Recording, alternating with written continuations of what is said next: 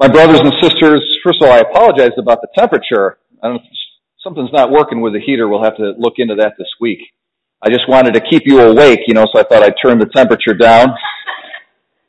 Okay, I don't like it when people fall asleep in my homilies, so I said I'm going to fix them. I'm going to turn the temperature down. So today we begin the beautiful holy season of Advent. And the word commonly translated to Advent, goes back to a Greek word that shows up all throughout the New Testament. And it shows up, as far as the Gospels are concerned, only in the Gospel of Matthew and only in the chapter we just heard.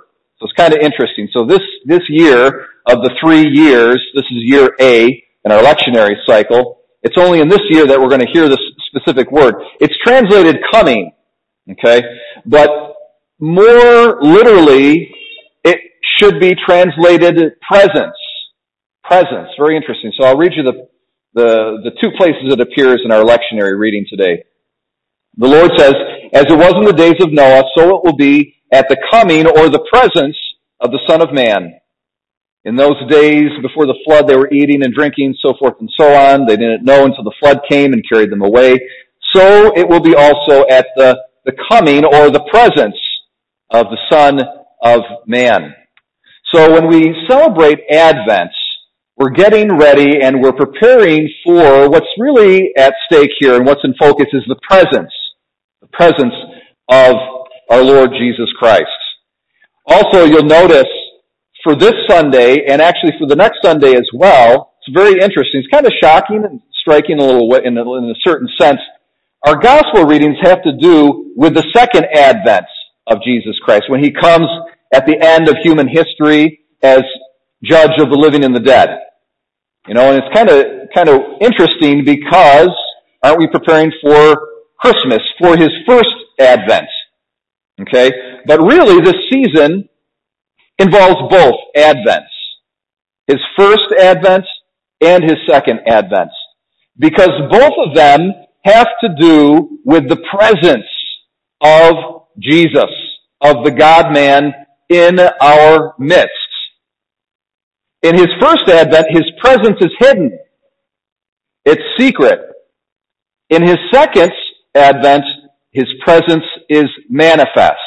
But they're both the presence of Jesus. And my homily today, the point here is simply this. If we learn to appreciate the hidden presence of Jesus in our midst, we will thereby actually bring about the manifest presence of Jesus in our midst. Okay? So as it were, if we learn to appreciate the first advent, we'll actually contribute to the coming about of the second advent. And I think that's a teaching of the Bible that maybe a lot of people don't appreciate, that actually the second coming of Jesus depends on what we do. We have a role in that. It's not a purely passive waiting for his coming, but rather it's an active involvement. An active involvement. In our opening prayer today, very, very beautiful prayer, we see this. Okay? It says, "Grant your faithful, we pray, Almighty God, the resolve to run forth to meet your Christ at his coming." So here we are, we're running forth as Jesus is coming. We're not just sitting there waiting for him to come to us, but we're actually going forward to meet him as well. It's not just a passive waiting, it's an active running forth. And how is it? We run forth to meet your Christ with righteous deeds. So it's through good works that we go forth and anticipate and really bring about that presence. You see, the translation presence is different than the translation coming. With the word coming, the subject of that word is doing all the work. But with the word presence is different. So the presence of someone can be actualized by that person coming closer to me or by me coming closer to them. You see? So that's why the word presence in a certain sense is a deeper and more proper word for what we're doing here during Advent. We're actualizing the presence of Jesus in our midst, not in just a wait-and-see kind of attitude and posture, but in an active way. You know, there's a passage here in the New Testament from 2 Peter, and it goes like this. It says, in light of the second coming of Christ, what sort of persons ought you to be in living lives of holiness and godliness, waiting for and hastening the coming of the day of God? So again, it's both. We're waiting, but we're also actually hastening the coming of the day of God by what we do. Okay? There's all of these events that need to transpire before Jesus comes again.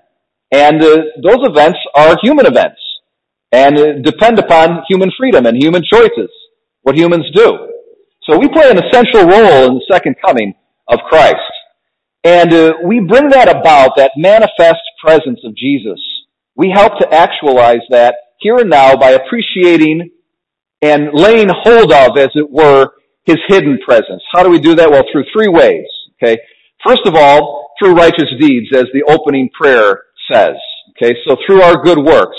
Now, what better way to understand good works and to organize them in your mind and to know what you're shooting for, but to recount the beautiful tradition that we have of the 7 spiritual works of mercy and the 7 corporal works of mercy. These are, one of the many reasons I'm so proud to be a Roman Catholic is because in our tradition, we have these works so finely and precisely and thoroughly delineated for us.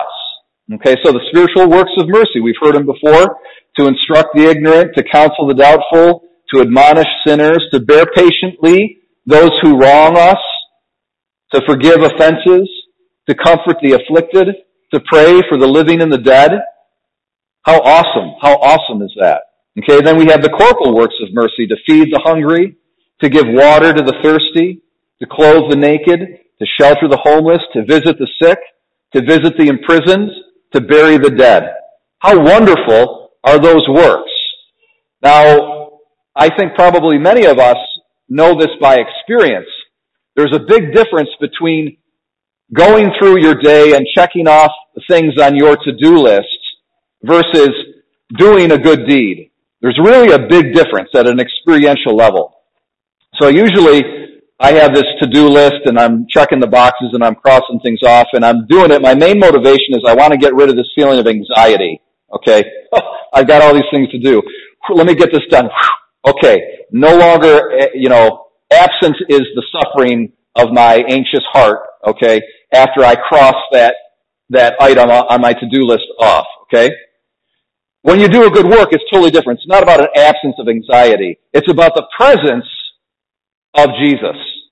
It's about recognizing Jesus in our neighbor, that hidden presence of Jesus in our neighbor, and embracing that hidden presence of Christ. Jesus says in the gospel, he says, when you did it to the least of these, my brethren, you did it to me. Jesus identifies with those who are in need of mercy, whether that's a spiritual work of mercy or a corporal work of mercy. That's Jesus that we're ministering to. That's his presence there in that person that's suffering and that's in need of our help.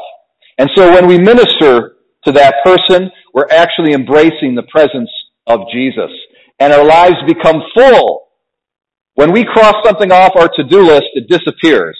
But when we do a good work, when we do a good deed, it doesn't disappear. It stays with us. Somehow it enlarges the horizon of our experience. It makes our life more full. And the presence of the absolute and the presence of goodness is actualized in our hearts and in our experience.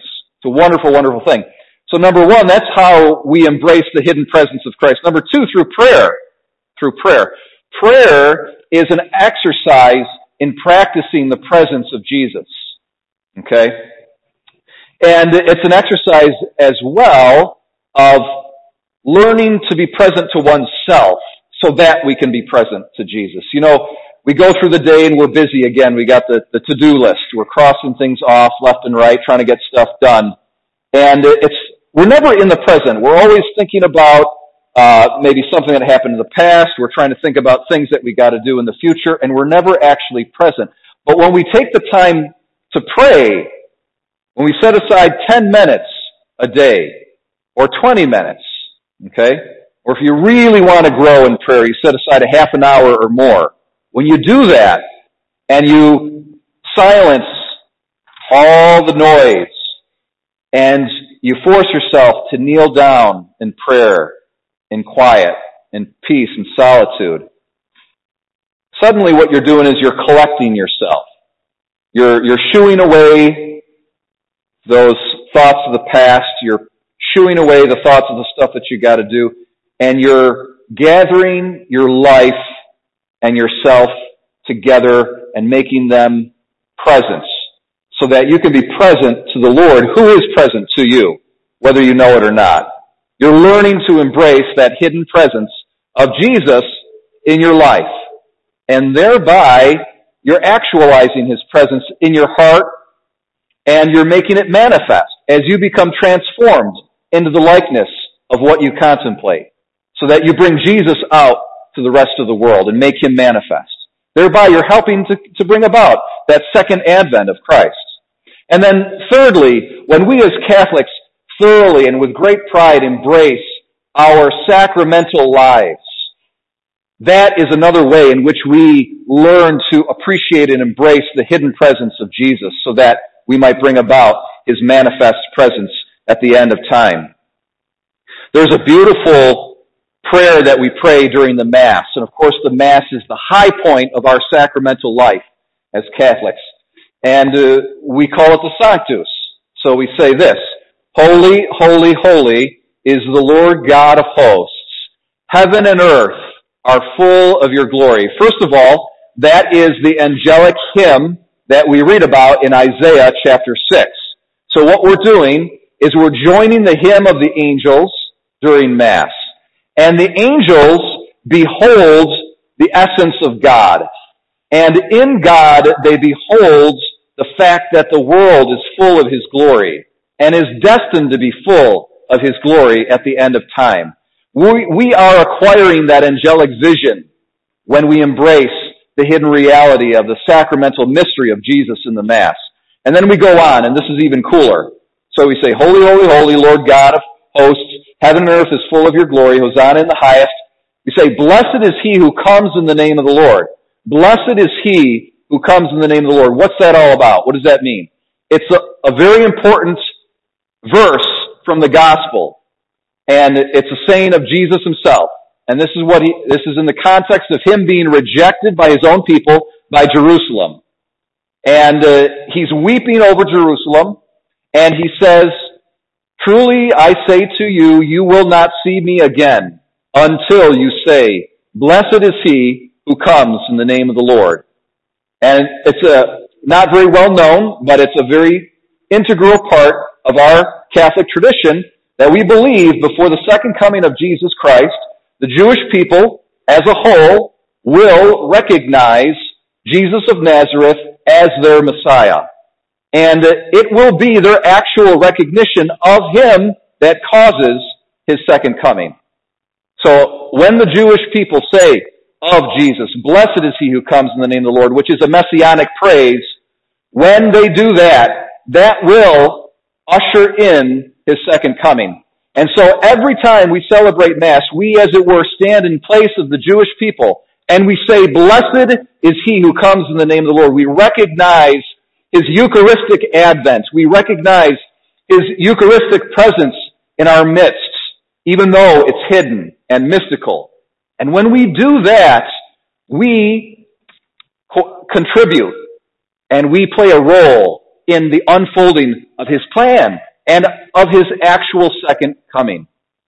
So my brothers and sisters, with this wonderful season of Advent, we learn, let us learn again to appreciate the hidden presence of Jesus our Lord in our midst through our good deeds, through our prayers, and above all, through our sacramental participation in the life of the church. Thereby, we will bring about that manifest presence of Christ in the world.